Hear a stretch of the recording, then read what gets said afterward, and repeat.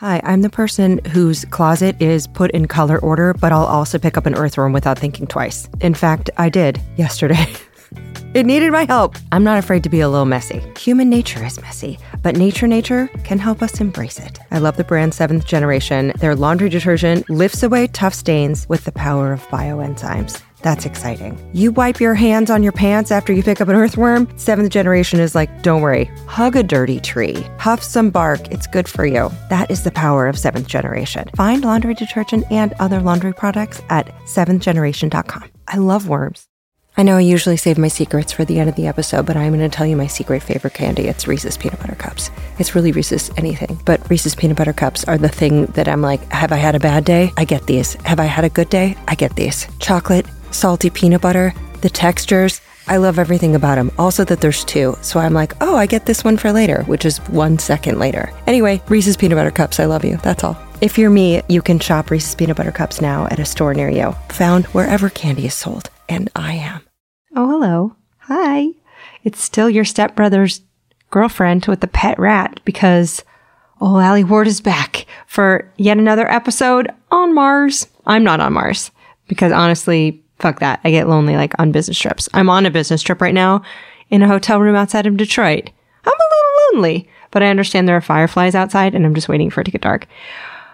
But yeah, so this episode is on Mars. If you haven't heard part 1 yet, like what are you doing here? What are you doing? There's so many spoilers, such as the fact that we just found fish in a dry lake bed on Mars. So we talk about that in part 1. Wait, is that true? No, it's not. But go back and listen to part 1 anyway. Part 1 will give you all the primers you need on what is Mars' deal? Why is it cold? Why was it named after the deity of battle? What's up with its 2 moons? One named after the fear and the other of the dread that accompany war. And why does one of them crash and reform itself over and over again? And how many rovers are up there? And what happens when you give birth to a moon rock? And where is the next rover going? And what is the best Martian sci-fi? Okay, all of that in part 1. But now on to part 2, all the weird, juicy questions you guys asked about Mars and had answered. But first, I'm going to be quick. ologiesmerch.com. This is the part where I shout it out. There are hats and shirts and totes and pins and backpacks, y'all. There's bathing suits now for summer, and I decided to have a summer sale. So through July, you can enter Campologies for 10% off your whole ding-dang order. So get yourself something nice. Sales support the making of this podcast, as does becoming a patron at patreon.com. You can do so for as little as $1 a month because I like to keep thresholds of showing your love pretty low. Also, if you spent all your money on Otter Pops and inflatable pool unicorns, that's okay. I get it. You can support Ologies even by rating or reviewing or subscribing via iTunes. That keeps whole podcast van Dad Ward up in the charts for others to kind of stumble on. And also, you know, I read your reviews. I do it every week. I just want you to feel seen. And then to prove it, I read one each week. Because also it's really delightful that you guys even write that. So this week, first off, I want to say get well to Sarah Maya, who left a review about snapping her fibs and tibs on a trail run. Whew, get better, man. Also, Justin So wrote, had to go to an Apple store to leave a review. I know how important iTunes reviews are for Uncle Al, so I may or may not have gone to an Apple store, used a MacBook there, and left her this 5-star review. I love this podcast and have been binge listening to it. Also, thank you to No Nicknames Left, who says, remember when Discovery Channel, the Learning Channel, and the History Channel weren't just all aliens and reality TV? Remember when you could randomly find a documentary on the Three Gorges Dam in China and would just be sucked in for the duration? Ologies is that. So thank you guys so much for leaving those reviews. I just read 3 of them. I normally just pick 1, but today I just wanted to say thanks to more than one person. I read all of them that you guys left this week, and you're just charming. You're charming human beings. But let's get the heck back on Mars. Do you want to? Okay, good. So first off, many of you were like, Ward, areology, is that got something to do with nip slips or what? And sadly, no. Areology comes from Ares, the Greek god of war. So Mars is his Roman stage name. And the nipples, areola region, comes from the Latin for little garden, which, I don't know, maybe that says something about Roman breast hair. I'm not sure. I just wanted to answer that oversight of the part 1 episode. That should have been the first thing I even talked about. Everyone's like, how did you not talk about areolas? So boom, part 2. I did it. Okay, speaking of questions, let's now commence the part 2 of all listener curiosities answered in very squeaky chairs at Caltech by the very prepared and enthusiastic, wonderful, hilarious, brainiac, interplanetary rock enthusiast, and areologist, Dr. Jennifer Booz.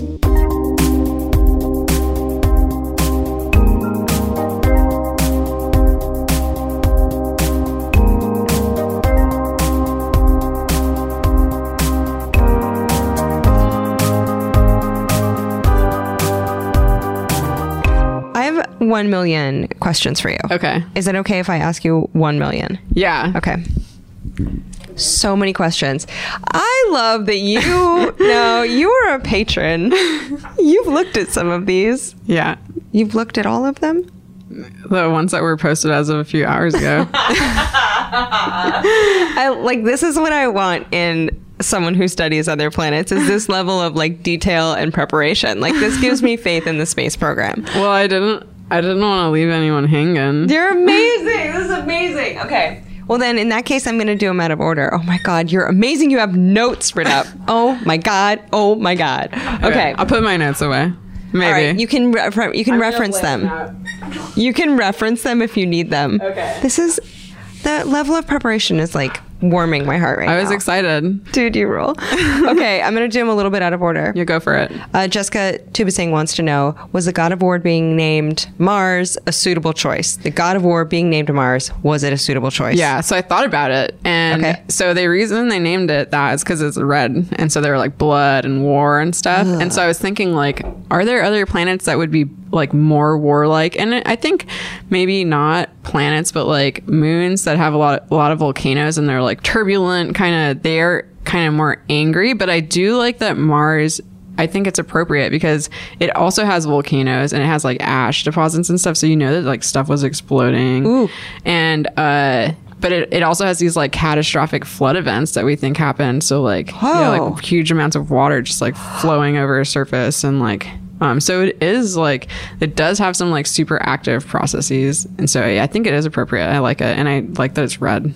I think a lot of people figure, I'm saying a lot of people, I mean me, because it's red, we associate that with heat, and we associate like Mars with like fury and fire. I think it's hard to wrap your brain around how cold it is. Yeah, now it's cold. I mean, I remember I asked a question of a friend who works at JPL. I was like, how do these rovers withstand the heat? And they're like, hey, bitch, it's cold there. And I was like, oh, yeah. Yeah. Well, I thought it too. Like, I was like, would Venus be better for a war planet? Because it's really hot on the surface of Venus. But then I was like, the volcanoes on Venus are like the lava from Hawaii, which is like really flowy and it's not very explosive. And I was like, that's not very warlike. Okay, that's a good point. Yeah. How do you feel about the book, Men Are From Mars, Women Are From Venus? I don't know anything about that book. It's garbage. Okay, next question. Stu wants to know, what is the latest stance on Mars habitability with regards to things such as bone density deterioration and other physiological aspects from reduced gravity and cosmic radiation? Biologically, could we deal with Mars? Yeah, I think it takes a lot of engineering, but we could. The moon is like 1/10 the gravity of Earth, I want to say, and Mars is about 1/3 the gravity. So there's still gravity on Mars. And so it's like probably not going to be as bad as like other places you go. For example, like the space station where there's like no gravity. So you can be a human, I feel like, on Mars. But yeah, you got to take your other stuff with you, like your air and your water and your food. Yeah, it's like BYOE, like bring your own everything. Yeah, exactly. For reals. It's like, yeah, but it's not impossible. Okay. Yeah. Cool. Greg, Ariel Belk, Craig Curry, and Jorge Barnett all asked the same basic question. Okay. So this is a super question. Okay. In light of the giant dust storm that seems to have knocked out the Curiosity, what is the most useful to humanity right now information that it has collected since its arrival to the Red Planet? So questions about dust storms. Yeah. And what's the best stuff that the rovers have gotten? Okay. So like, I was thinking about this a lot.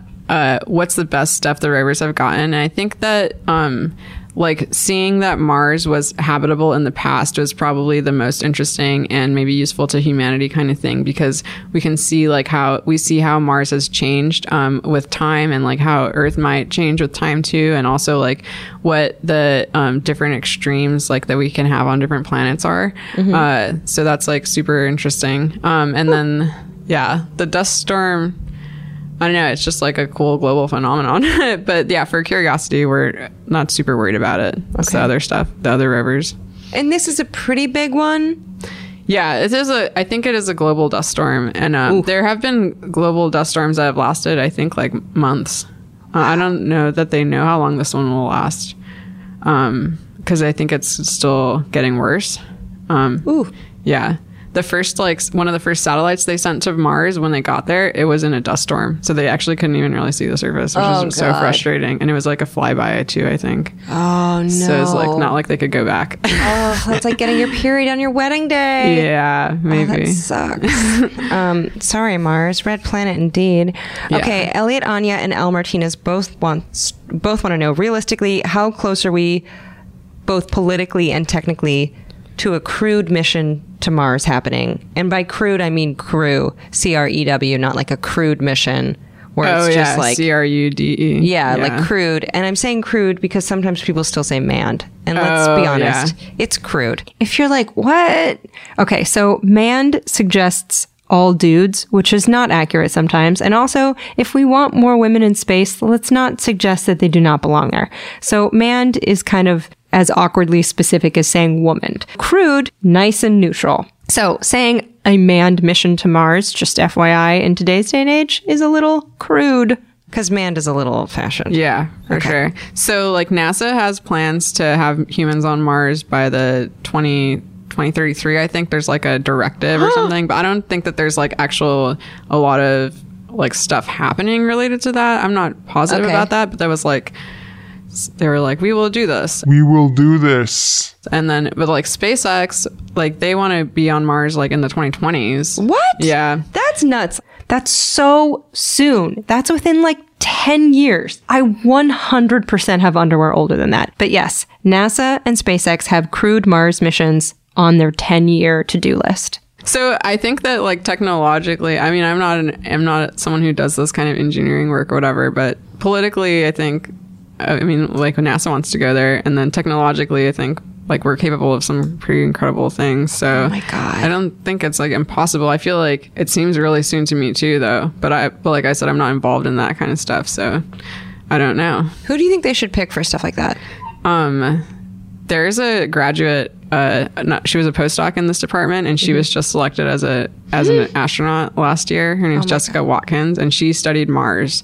Oh man, this lady, Jessica Watkins, from Colorado, former rugby player, pilot, 30 years old, and officially an astronaut. I tried to see if she had an Instagram upon which I could fangirl, but alas, I could not find her. So maybe the trick to kicking ass is doing less scrolling of memes and not looking at videos of people manhandling slime late at night. I don't know. But if I ever meet Jessica Watkins, I'm going to ask her for all of the life tips.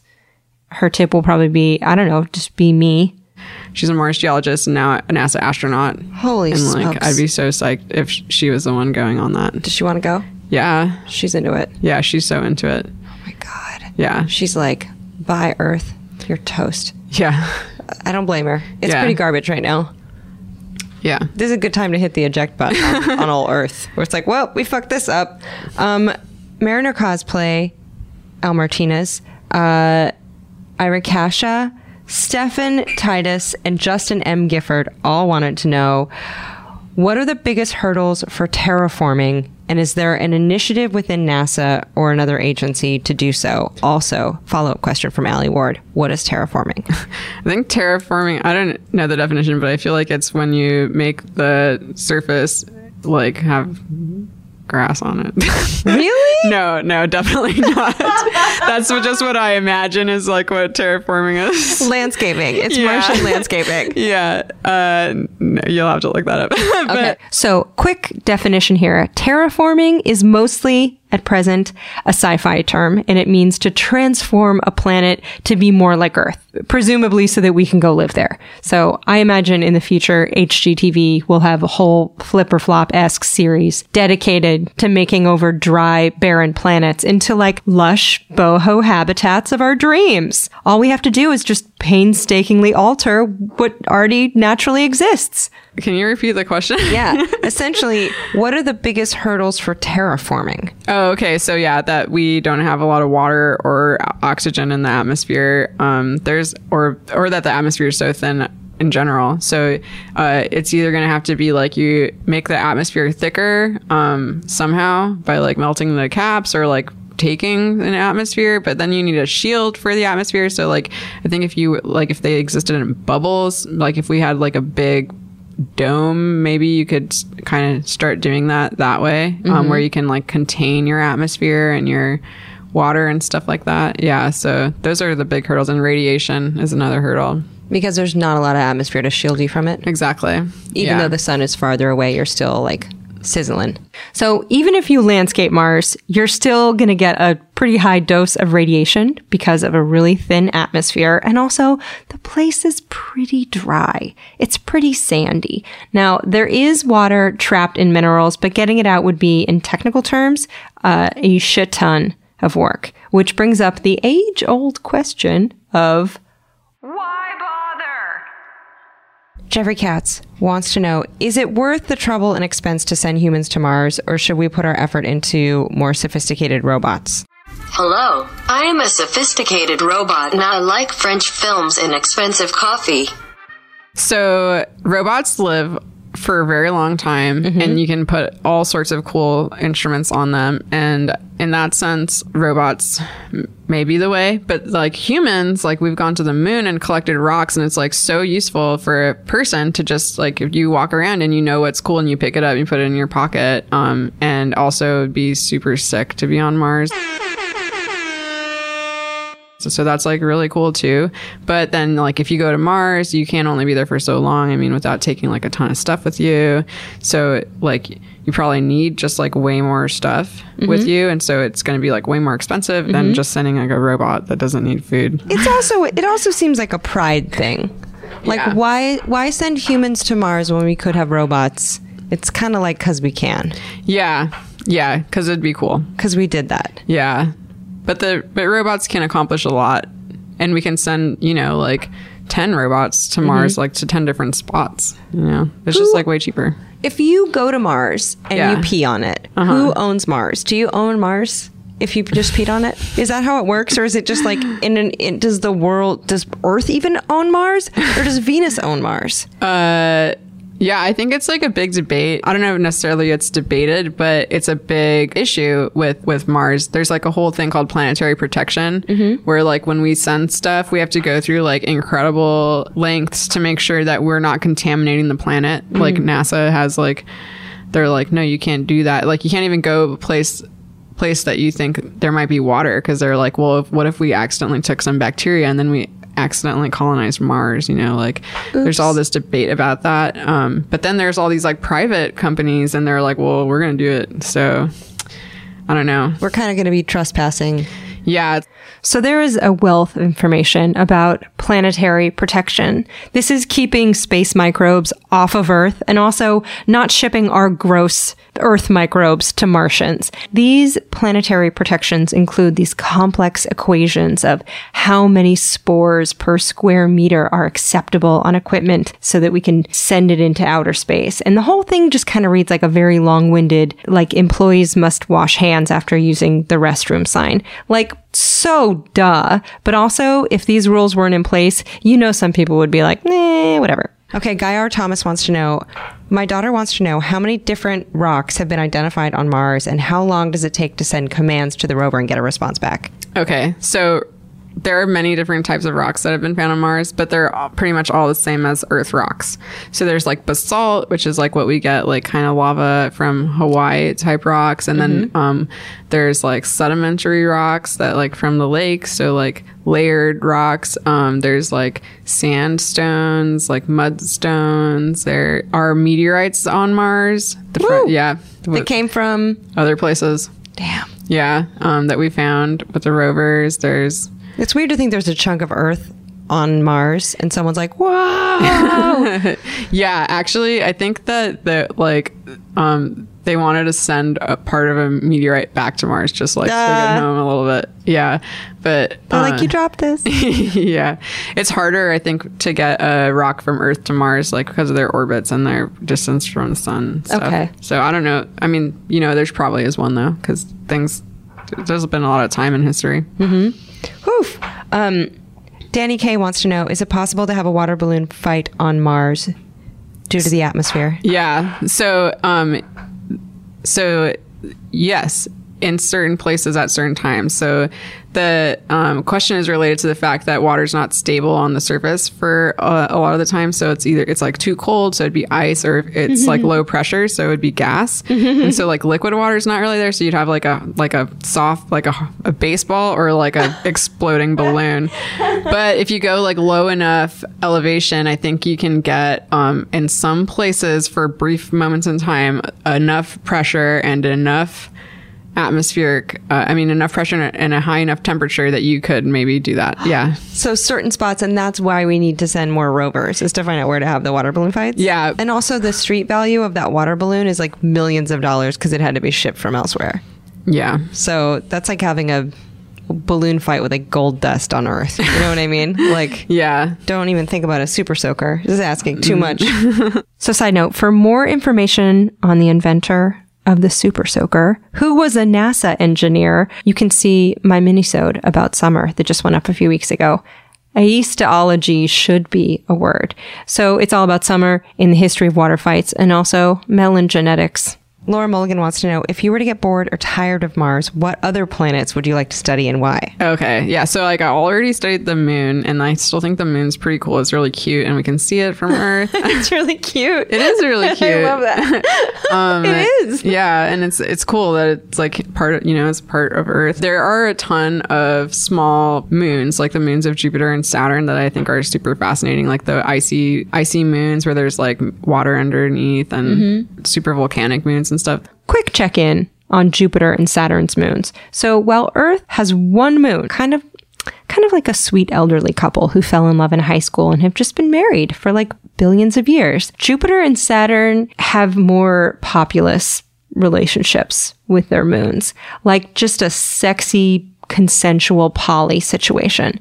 Saturn has 62 moons, and Jupiter has a blessed, auspicious 69, including the icy Europa, which is the star of an upcoming NASA flyby mission and a possible lander way down the line, all on the hunt for interplanetary critters. Despite that these two planets have like moon orgies and literally rain diamonds, perhaps the best planet is just whichever goddamn one you're sitting on.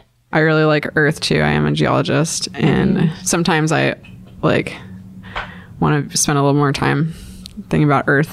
Yeah. Do you do that on weekends? Yeah, all the time. Yeah. You just go hiking and you're like, look at that. Yeah. Sandstone and that sediment. Yeah. That's got to be great, because you know how sometimes you'll go on a hike and if you don't know shit about geology, you're like, it's a bunch of cool rocks, but you kind of need someone to go with you to be like, look at that, look at that, look at that. Yeah, I know. I have a problem right now, which is I just moved to Flagstaff and I have one friend. So Flagstaff. people in Flagstaff should come on a geology hike with me. Now I have to visit Flagstaff. Yeah. I feel like you're going to have some serious Flagstaff friends after this. Flagstaff, hit up Jen Booz at Bugaboos, Bugabuz, on Instagram. Be friends. Enjoy some rock hikes. Yeah, you're going to have a whole posse in Flagstaff. That'd be cool. Okay, Olaf Dotchke wants to know, is it true that the Mars day, which is 24 hours and 37 minutes, better suits the human biorhythm? Yeah, I think that would be really weird if that was the case. But so like the rover teams, when the rovers first land, the first 90 sols, they live on Mars time, so they artificially make their days that long, and they do operations during that. But it's super hard because the Earth is not on that time, so then they'd be awake like in the middle of the night and stuff. So it's hard for me to imagine that that's the case, but no idea. Is it only another 37 minutes? Yeah, but it adds up. Yeah, I mean, like think like 2 days. into it, you're already like 1 hour off and Yeah. stuff. Yeah. I think it's interesting that we call them days, they call them souls. Sols. Yeah. Souls. Yeah. I think that's kind of cute. Yeah. It is. Yeah. So we celebrate the sols of on Mars. Yeah. That's cute. Eolanth, just straight up, wants to know, is there life on Mars? I want to say that there's probably like no way that we took every single bug off the rovers that we sent. So like maybe there's like some little microbe still alive. And I want to say that, you know, maybe there were microbes way early on. This was a very pregnant pause. Pregnant with moon rocks. Maybe. I'm not going to say, you know what? I'm just going to say yes. Okay. This is a good prediction because then later, like when they find it, you'll be like, please see my 2018 interview where I was just said definitively yes. I'm just going to say yes, but Okay. Christopher Barley had a great question that I hadn't considered. He says, I seem to remember that the northern half of Mars is completely smooth while the southern half is full of craters. yeah. What's up? Do we understand what caused this and why the inconsistency? Yeah, so like I think that maybe the major idea for this is that there was a big impact that came in like at an oblique angle and just like shaved off the top of Mars, and then it was like low. And there's also a lot of debate about they're called the northern lowlands, the southern highlands, and so like the southern highlands are like way older, super effed up landscapes, and people think that, and there's like what we think were like catastrophic floods going up there. So there's some idea that there was an ocean up there too, which may explain that. And then like volcanism related to that like impact. So all things that like could have smoothed it out. Oh my gosh. Yeah. That's so odd. I didn't even know that about Mars. Yeah, it's called the crustal dichotomy boundary. Oh, crustal dichotomy. So it's like it's got just like half of the crust is high and like effed up and old, and the other half is low and smooth. Oh, and that's young. so interesting. It's like it got an acid peel. It's like new, but it's exfoliated. Yeah, on half its face. Yeah. It's like It was a Groupon. It was Yeah. only for half of an acid Yeah. peel. Thomas Mayer wants to know thoughts on Elon Musk and nuking the poles of the planet. What is that question about? Yeah, so there's this idea that like if you want to make the atmosphere of Mars thicker, you could just like melt the poles, and so all that water and carbon dioxide that's like trapped in dry ice and water ice will be in the atmosphere. Got it. Yeah, but I love Mars. It's like really pretty as it is. Yeah. I don't really want to do that, so that's my opinion on it. And also, now that I'm a Mars expert, there's not going to be an atmosphere to keep all that stuff in, or would that give the atmosphere to keep it in? Is there enough of a shield? Yeah, I don't think you'd have to protect it. Okay. It would go away eventually, like the rest of Mars atmosphere did. I if mean, you weren't careful. I'm pretty much like your coworker now because I know so much, Yeah. right? Okay, cool. Just checking. How do you feel about Elon Musk's fetishizing of Mars? Yeah, I mean, like the same. I'd be really sad if I looked at Mars and it was just like another Earth, because it's so Yeah. cool that it's not, and it's like so fascinating. So it's like what, you know, your favorite desert landscape, and then all of a sudden it's a suburb. Yeah. It's like not the same. It's so lame. Suddenly there's a Best Buy on Mars, and you're like, the fuck? Yeah, exactly. A Chick-fil-A. You're like, who are you, Mars? Yeah, Why does Elon Musk have such a boner for Mars? I don't know. He's so horny for it. I'm going to look into that. So why does he love it so much? I'm not quite sure, but he has said that space travel is the best thing we can do to extend the life of humanity. And he said that he wants to die on Mars, just not on impact. Now, in part 1 of Areology, I mentioned my hardcore, brilliant scientist friends, Casey and Christine, both NASA scientists, who introduced me to Jennifer. So the day after this episode went up, Casey and Christine happened to have seen their other pal, the science fiction writer, Kim Stanley Robinson, who I mentioned. He's the writer of these really beautiful books, the Red Mars series that people love. I naturally freaked out, and Casey and Christine were kind enough to conduct an impromptu interview with them that they just recorded on one of their phones Hi, Ellie. Hi, Jennifer. It's Stan Robinson. to get his take about interplanetary habitation. What did a brilliant science fiction writer who owned describing Mars say about us being on Mars? Well, it's a wrong idea. So you don't want a wrong idea hanging out there with the notion that, and I think actually, and maybe it's one of these ideas that floats around the internet at the level of commentary that isn't really thinking. So maybe nobody really believes this idea, and it's not that much of a moral hazard. But the notion that we have any other place than Earth is clearly false. And it's not that you couldn't terraform Mars, it's just that it might take 10,000 years to do it, and we've got a 100-year emergency that we're living in. So the timescales are badly off, and you don't want to ever think that we've got any other place than Earth. One thing that you do keep hearing from people is the idea that if we had 5,000 people on Mars, then they're living semi-independently of Earth, and then Earth was somehow, by some mysterious and basically fictional disaster, that everybody on Earth died, that after that, those 5,000 people from Mars could come back to Earth, and then it would all be okay. That you don't want to have all your eggs in one basket, this is how it's put, that there should be a backup to humanity itself. To me, the badness of that idea is not only the moral hazard, like maybe we could just go ahead and blow ourselves up, but that would be any kind of compensation for the loss of so many humans. That humanity isn't that valuable. That if we were to lose all of humanity on Earth and all of the rest of the mammals, etc., who cares if some humans come back 20,000 years later? We probably should have gone extinct at that moment from our own stupidity. So I'm completely against that whole line of thought of we need an emergency population somewhere else in case we accidentally killed everybody off on Earth. You can't kill off everybody on Earth. We're like cockroaches. The only conceivable thing that might do it is a gigantic asteroid impact. To detect and deflect asteroids that are incoming and save ourselves from a big old bang is the obvious first thing that spacefaring work ought to be devoted to. So, saving our species while kicking it on an annex planet while Earth burns, maybe not a good idea. This episode is brought to you by Merrick Pet Care. And y'all know I have a little dog named Gremmy, which is short for Gremlin. And y'all helped me name her. And there's nothing that we like more than seeing her happy, which means tasty dog foods. And Merrick has been crafting high-quality dog food for over 30 years. They were founded in Hereford, Texas, but Gremmy doesn't care about that. She cares about smushing her face in it and then licking the bowl. And I don't blame her because they use real ingredients and home-style recipes like real Texas beef and sweet potato or Grammy's pot pie. Grammy's like, Grammy's pot pie. Get away from it. It's mine. I also like that on the bag, they show what's in it. And they always use deboned meat, fish, or poultry as the #1 ingredient. And I think Grammy appreciates that. So check out Merrick online or in your local pet store and look for their new packaging with real ingredients shown on the bag and inside it. Yum, yum, yum, yum, yum.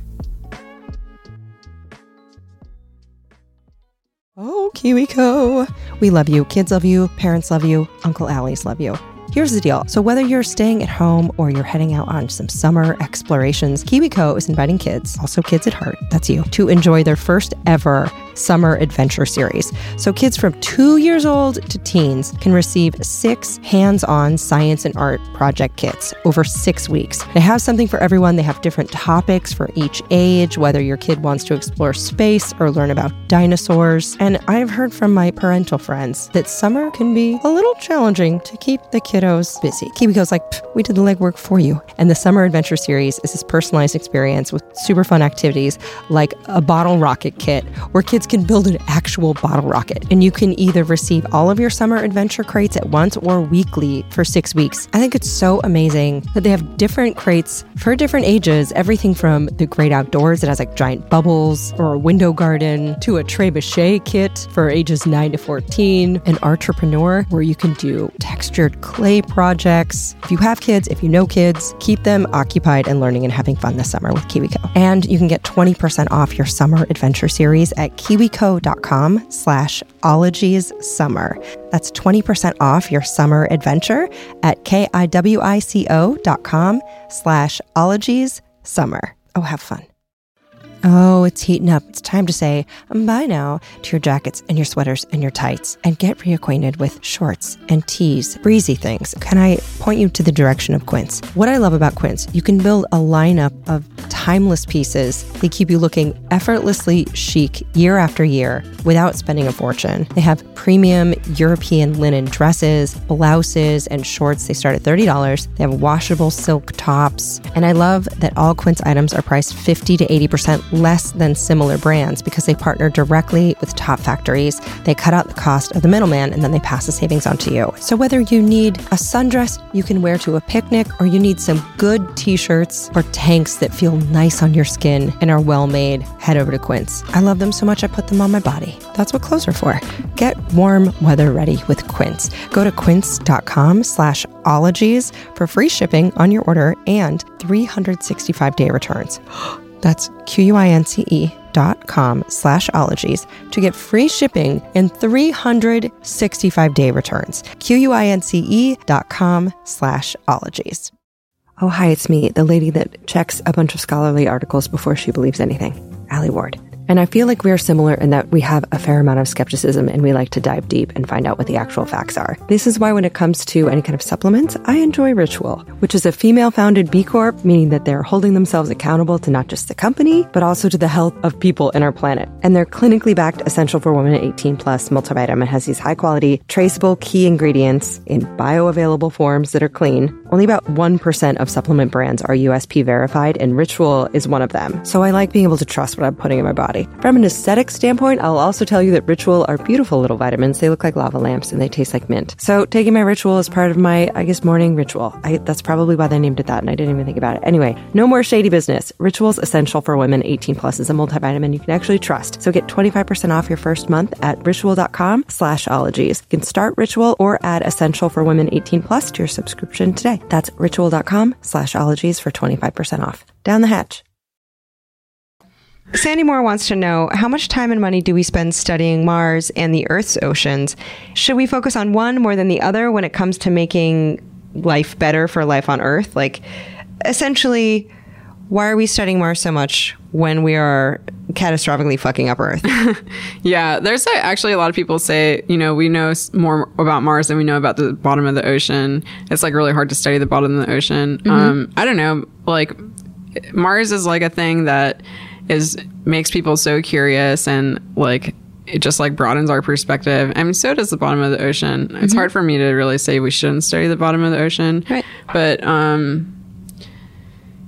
also, like, there's that necklace from Titanic down there. Yeah, Mars. Like a lot of the reason we study Mars is because it was like early on in its history was so Earth-like, and so it's like basically an old version of Earth, and it's like so fascinating to see how it evolved. And so, whereas like I don't know, you could say that about the ocean. I don't know. Maybe I shouldn't compare them so much, but maybe it's like a cautionary tale. Yeah. That could be us, like cold and dusty. Yeah, like when you watch, not careful, like True Hollywood Story, and you're like, oh man, what happened? Yeah. What happened to them? So if you ever think that your life is kind of slow and boring, just think. We are experiencing like a live fast, die young, crash and burn, tawdry, cautionary tale every day just by using plastics and fossil fuels to ruin the planet. This was meant as like a lighthearted aside, but now I'm depressed. Anyway, Mars exploration is important both scientifically and existentially, Jennifer says. Okay, so maybe I'm going to say that it's a cautionary tale thing. I think it serves to like broaden our perspective of life and of the solar system and the evolution of it, and it's just like a great thing for us to think about. So that's how I think it gives us a little bit more of a perspective. Yeah. Do you think people have a lot of existential crises thinking about Mars and other planets, and that this isn't the only planet? Like, do you think that it's psychologically a lot of people kind of grapple with Mars and other planets as a concept? Yeah. Yeah. Yeah, I think especially when we start to think about life. Mm-hmm. Yeah. So what does it all mean? We're not alone on this. The Earth's not the only planet. I don't know. Yeah. I mean, how big? There's like more Earths now, like with all these exoplanets being discovered, super Earths and other types of planets. Yeah. think people often like feel very small when they think about these things. Right. But I think it's almost a relief to Maybe. feel like you don't matter. Oh, yeah. There's a relief in that. Like everything seems so huge. Parking tickets and like this person like didn't follow me back on Instagram or whatever. And then you're like, oh shit, I'm just like a tiny microbe that doesn't matter. Maybe I can relax a little bit. Yeah, unless you start to think that we are the only life, and then you're like, we're the only life and we're fucking it up. Oh no. Yeah, you could take it both ways. You're like an only child who ends up like being a hellion. Yeah. Well, I mean, I do think that having an appreciation, fostering an appreciation for other planets maybe does make us look back. At least the question is being asked, Sandy Moore, like, should we be paying more attention to our own planet? Maybe appreciating Mars makes us have more appreciation for our own planet too. Yeah. Yeah. I don't think that Mars research is wasted money at all. I think it inspires a lot of people, and it's super fascinating, and we learn a lot about it and gives us a lot of perspective. So For real, yeah. I don't think that, yeah, in terms of like how much money we spend on it and stuff, I think it's worthwhile. Right. Do you know how much people spend on like hair restoration and Viagra? Yeah. Like a it's lot too of money. much. So just a little FYI, the US spends about $1.5 billion per year on Viagra. It's like $70 a pill. I had no idea it was so costly. Did you know that? Don't tell me. So the US Department of Defense alone spends roughly $84 million annually on dick pills. So many dollars, so many dicks. Now, Americans spend $800 million a year on hair restoration, and we collectively spend $8.5 billion on manicures in the US every year. So I don't know. When it comes to what we spend our money on, I have no answers. It's all confounding. I mean, we should probably spend more on food for people who need it and clean water or corn dogs. Hugs are free. I don't know. I don't have answers. Billy Marina wants to know, from the data we've gathered so far, have we learned anything from Mars that has significantly changed the way we understand Earth? Yeah. So this is, I was thinking about, we compare Mars a lot to early Earth. And so in that sense, it is a little bit, we have talked about a little bit about it because it gives us this different perspective of our own planet and like how these planets have evolved. But then there's also these like fundamental differences between Mars and Earth. Like Mars doesn't have a magnetic field now. Mars doesn't have plate tectonics. Mars is super iron rich. Like what do those differences mean for us? Like, cause we only have one data point here. Now we have like more info on this other planet and seeing how those things make it different. So that's like, those are the big things that we learned just like comparatively. Mars gives us a glimpse into the early solar system and stuff that was going on in that early time. Ooh. And then we learn like processes that happen on Earth could have happened on Mars, but like in totally different ways. Like sand ripples. Like my friend Mathieu did this work where it's like he found these like ripples on sand dunes on Mars that like are subaqueous here, but like they're just like, because of the Mars atmosphere is different, they happen. Oh wow. Yeah. So we can compare geologic features and realize that they can be created under two completely different sets exactly of conditions. And it's like kind of mind-blowing. Yeah, that's nuts. Yeah, because you're like, oh, this would lead you to believe it's definitely this causing it, and it's like, not really. Exactly. Ooh, yeah, that's creepy. That's cool. So I think that's like really valuable stuff. Okay, Baron wants to know, since once there was water on Mars, is Mars dust as horrifically nasty as lunar dust?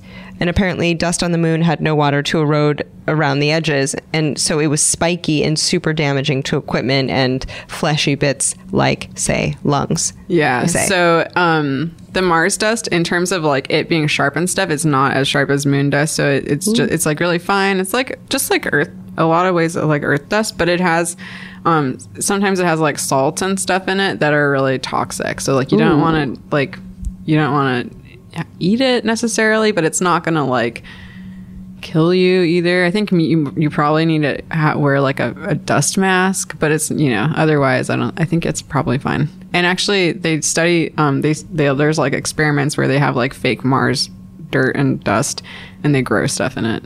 Just like thinking about if we could grow stuff on Mars. So. Does it work? Yeah, it does. Mm-hmm. So from Andy Weir, taking your desiccated feces and mixing them with Mars dust possibly could work. Yeah, I think they have to do some stuff to it, but like I think the idea is like, could we? And I think the answer is yes. Right. Yeah. Do you guys have to put money in a jar every time someone in your lab says, let's science the shit out of this? No one ever says that. Okay, just checking. If someone did, would you guys be like, oh, come on? I think so. I think there'd be some eye rolls going on. Catherine Woodrow and Michelle Sullivan both asked about microbial life on Mars. Yeah. Which type of bacteria do you think would be the most likely to be found? Michelle Sullivan was like cyanobacteria. Yeah, so like extremophiles, I think for sure. I couldn't like tell you a specific bacteria, but like extremophiles are things that live in extreme places, and so I think that's what we could find there. And I think there are some cyanobacteria that fit that category. And then like these microfossils that they thought were in this meteorite, those were magnetotactic bacteria. So if it were true that that they were fossils, then maybe we could find that there. Ooh. And since Mars did have a magnetic field, it's not totally out of the question that they could have used it. Interesting. Yeah. And there's a lot of iron there, so it's another possibility. So, quick aside, I got to tour JPL with my lovely NASA engineer friend, Holly Bender. Hi, Holly.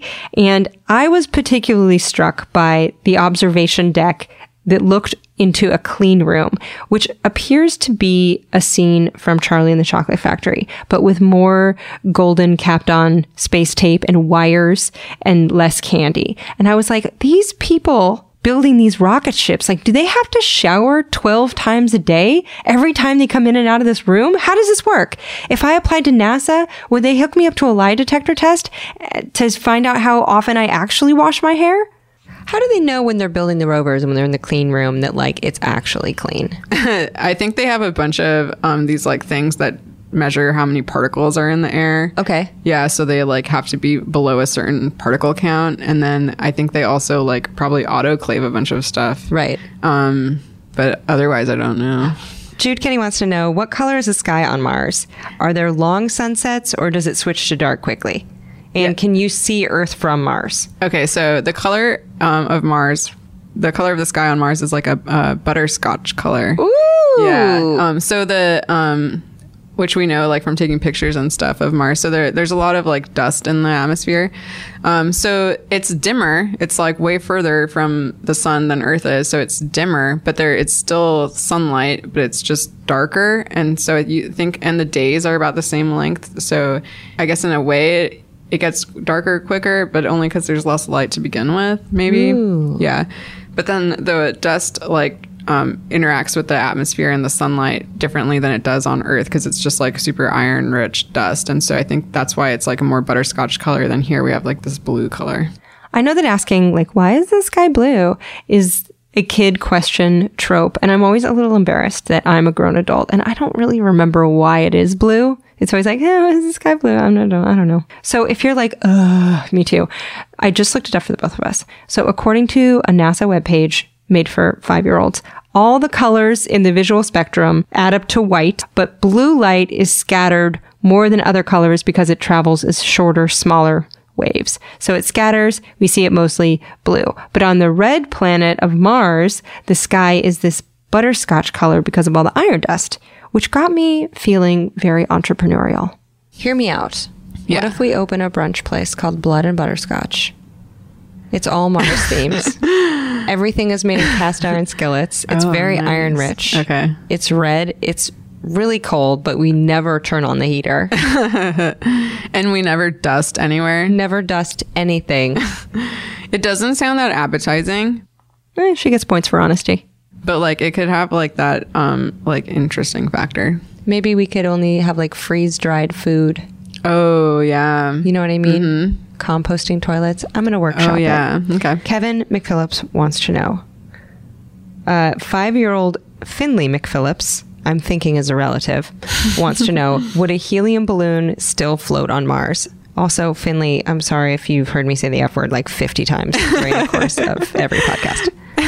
So, yeah, I think helium is still like lighter than the atmosphere of Mars, so it could work, but like I guess you'd have to. So the way we have like balloons here is that they're buoyant, right? So like they're less dense, but there's like has to be enough density difference, including like the weight of the balloon itself, like the plastic. So I think if it was designed well, I think it could work. But I think it could be better if it was hydrogen. I think the short answer is yes. Okay.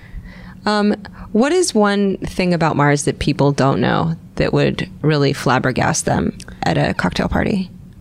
Just how like wet it used to be. People often ask me like, is it true that we found water on Mars? And I'm like, yeah, we found that like a million times already. Like, but that's the thing that they're often blown away by, right? But I think it's just still for some reason not common knowledge yet that Mars used to be this like awesome place that was like not as cold and dry as it is now. It was like wet and Just lush pools and spas.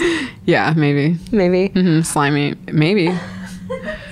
Well, I was just thinking, like, you said lush, and I thought of, like, plants, but, like, in actuality, if there was any life, there would probably be, like, microbes, so it's, like, slimy. Yeah. That's okay, too. What about some flim-flam about Mars that you'd like to debunk? Flim-flam? Yeah, what's some real horse shit that you're like, no?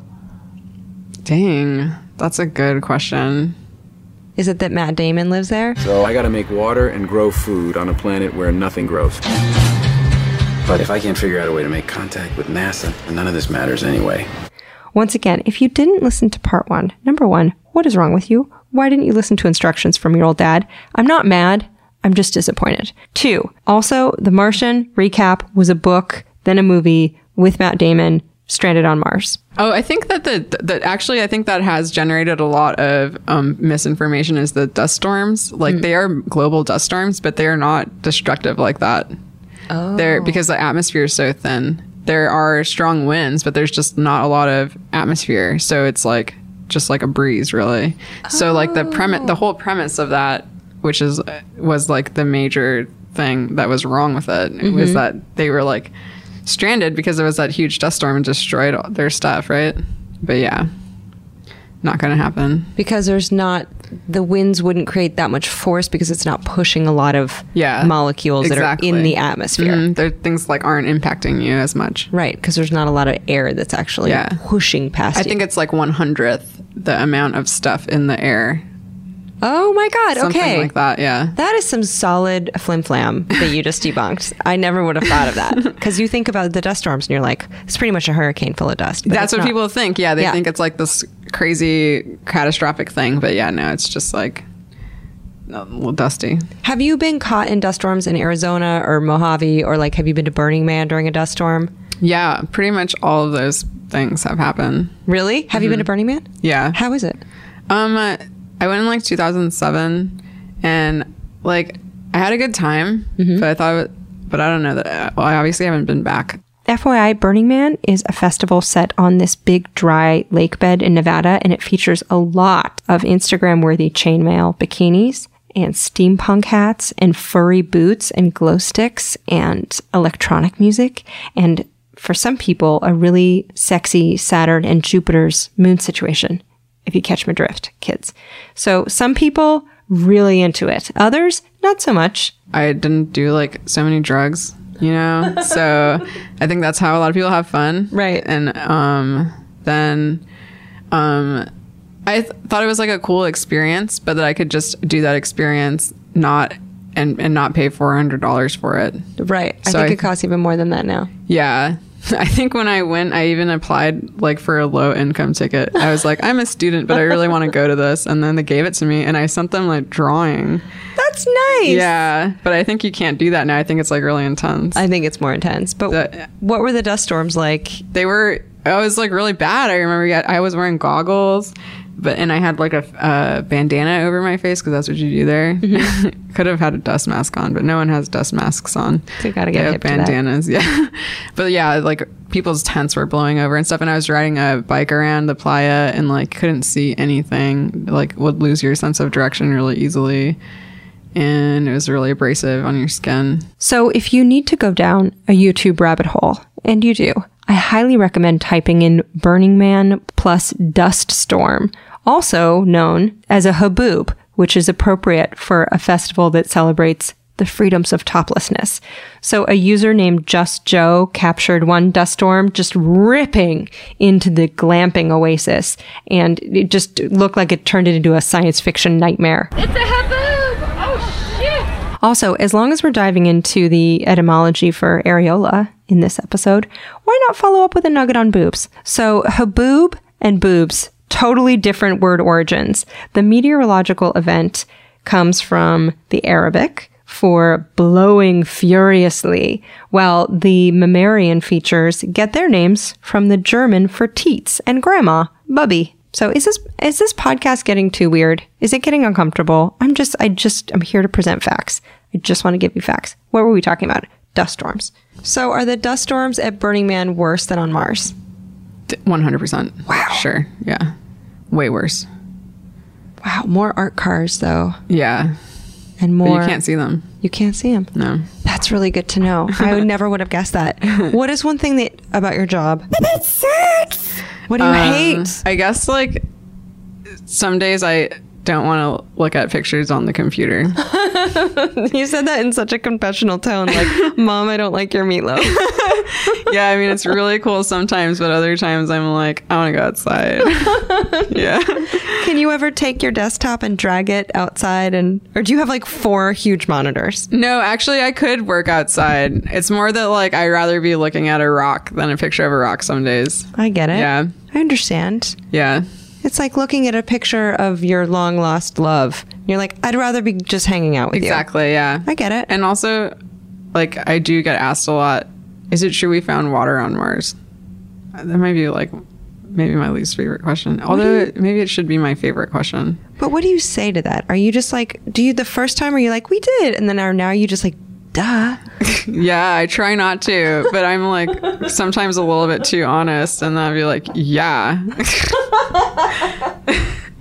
And that's like the opposite attitude I should have for people who are getting excited about Mars, which I love. So maybe that's why it should actually be my favorite question. But I'm working on that. You gotta flip the script. Yeah, I need to do that. Yeah. Sorry. What's your favorite thing about Mars or your job surrounding Mars? I love that I can be paid to think about another planet and what it used to be like and what we could have been like, and just these like crazy questions that are, really removed from the day to day. But that's my job. Mm-hmm. Like, cause I could have a really practical job, but I instead get to do this really out of this world thing. Literally out of this world. And it's like really cool to be part of these teams. And so you're excited about the 2020 rover. That's the thing that you're stoked about. I'm stoked about that. I'm stoked about a lot of things. Anything else that you're just like, ah! I'm sorry that I turned into what sounded like a drunk dolphin. That was a happy noise. Like a thing I really want to look at are dry lakes in the Mojave and like relate them to Mars. And so that's like another thing that I'm like super psyched to be able to do, hopefully. And any advice to anyone who's like, I want to work on Mars? Yeah, there's so many ways to get involved with Mars stuff. And like one great thing about NASA is that all of our data that we get is publicly available. Anybody with the internet can go on the internet and look at like dope pictures of Mars for free, download data the rover gets. Like anybody can have the same data that the scientists who work at NASA have. So you can literally just you can just do that on your own, and you can go to like seminars and stuff and meet people and read books. Like there's tons of podcasts and stuff like that. There's like a million ways to get involved with NASA stuff, and there's lots of NASA outreach that is like pretty accessible, I think, to most people. Thank you so much for being on. Thank you. I was so excited. Thanks for caring about Mars. Dude, I do care about Mars. I love Mars even more now. Great. Yay! It worked. So there you have it. I am so much more about Mars than I was before meeting the amazing Dr. Jennifer Booz. Now, to become her friend either online or in Flagstaff, again, her Instagram, Bugabooz, Bugabuz, where she posts photos of insects and rocks, and her website, what a destination on this World Wide Web. It features self-portraits of her as a turtle with octopus hair. It's gorgeously perfect. It's jnnfr.bz. So it's her name, no vowels. Now you can find Ologies at Ologies on Instagram or Twitter. I'm on both at Allie Ward with 1 L. And to support the podcast, to make future episodes possible, you can head to, if you want to, patreon.com/ologies for hats and swimsuits and pins and totes. It's ologiesmerch.com. We have you covered.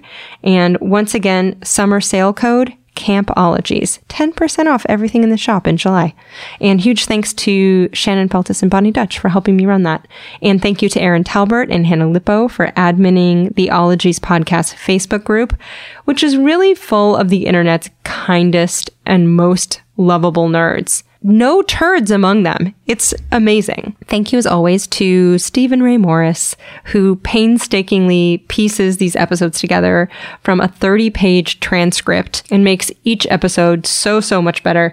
The music is by Nick Thorburn of the band Islands, and special thanks to NASA engineer working on the Europa Clipper mission, Christine Corbett at Corbett, Corbett on Twitter, and her husband Casey Handmer, CJ Handmer, Handmer on Twitter. Also of NASA's JPL for being such wonderful pals and supporters of Ologies and conducting that supplemental interview with sci-fi writer Kim Stanley Robinson. What a surprise that was. Now, if you listen past the credits, you may know that I tell a secret at the end of every episode. In this one,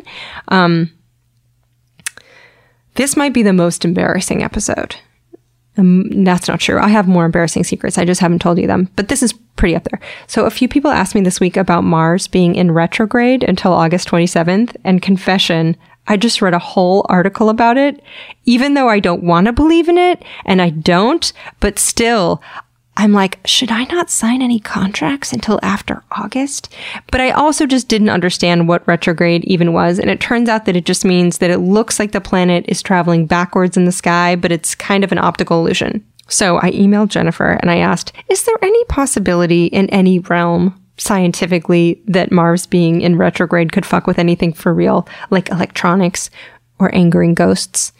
And she said, I usually say that an apparent retrograde orbit has no bearing on anything physical because it's literally just a change in perspective, but the orbits are still the same. But as for ghosts, though, maybe they don't understand orbits and they live their afterlife strictly by apparent motions in the sky. So if Mars decides it wants to go backwards, they might also go backwards? Question mark, question mark, question mark. So I believe she was humoring me and entertaining my questions about Mars retrograde. I appreciate it. Okay, keep asking smart people stupid questions because I think that they love it. I think it's good for all of us. Thank you for listening. I heart you all very much. Bye-bye. Pachydermatology, homeology, cryptozoology, litology, nanotechnology, meteorology, olfactology, nephology, serology, selenology.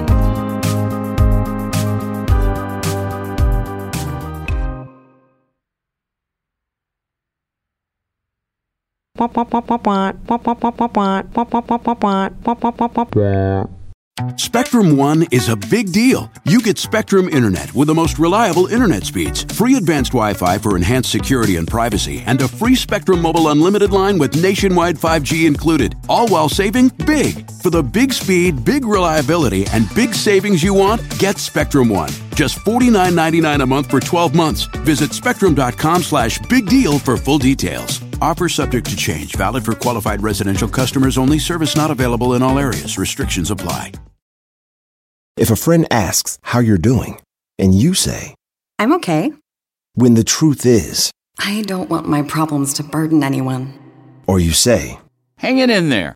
Because if I ask for help, they'll just think I'm weak. Then this is your sign to call, text, or chat 988 for free, confidential support. Anytime. You don't have to hide how you feel.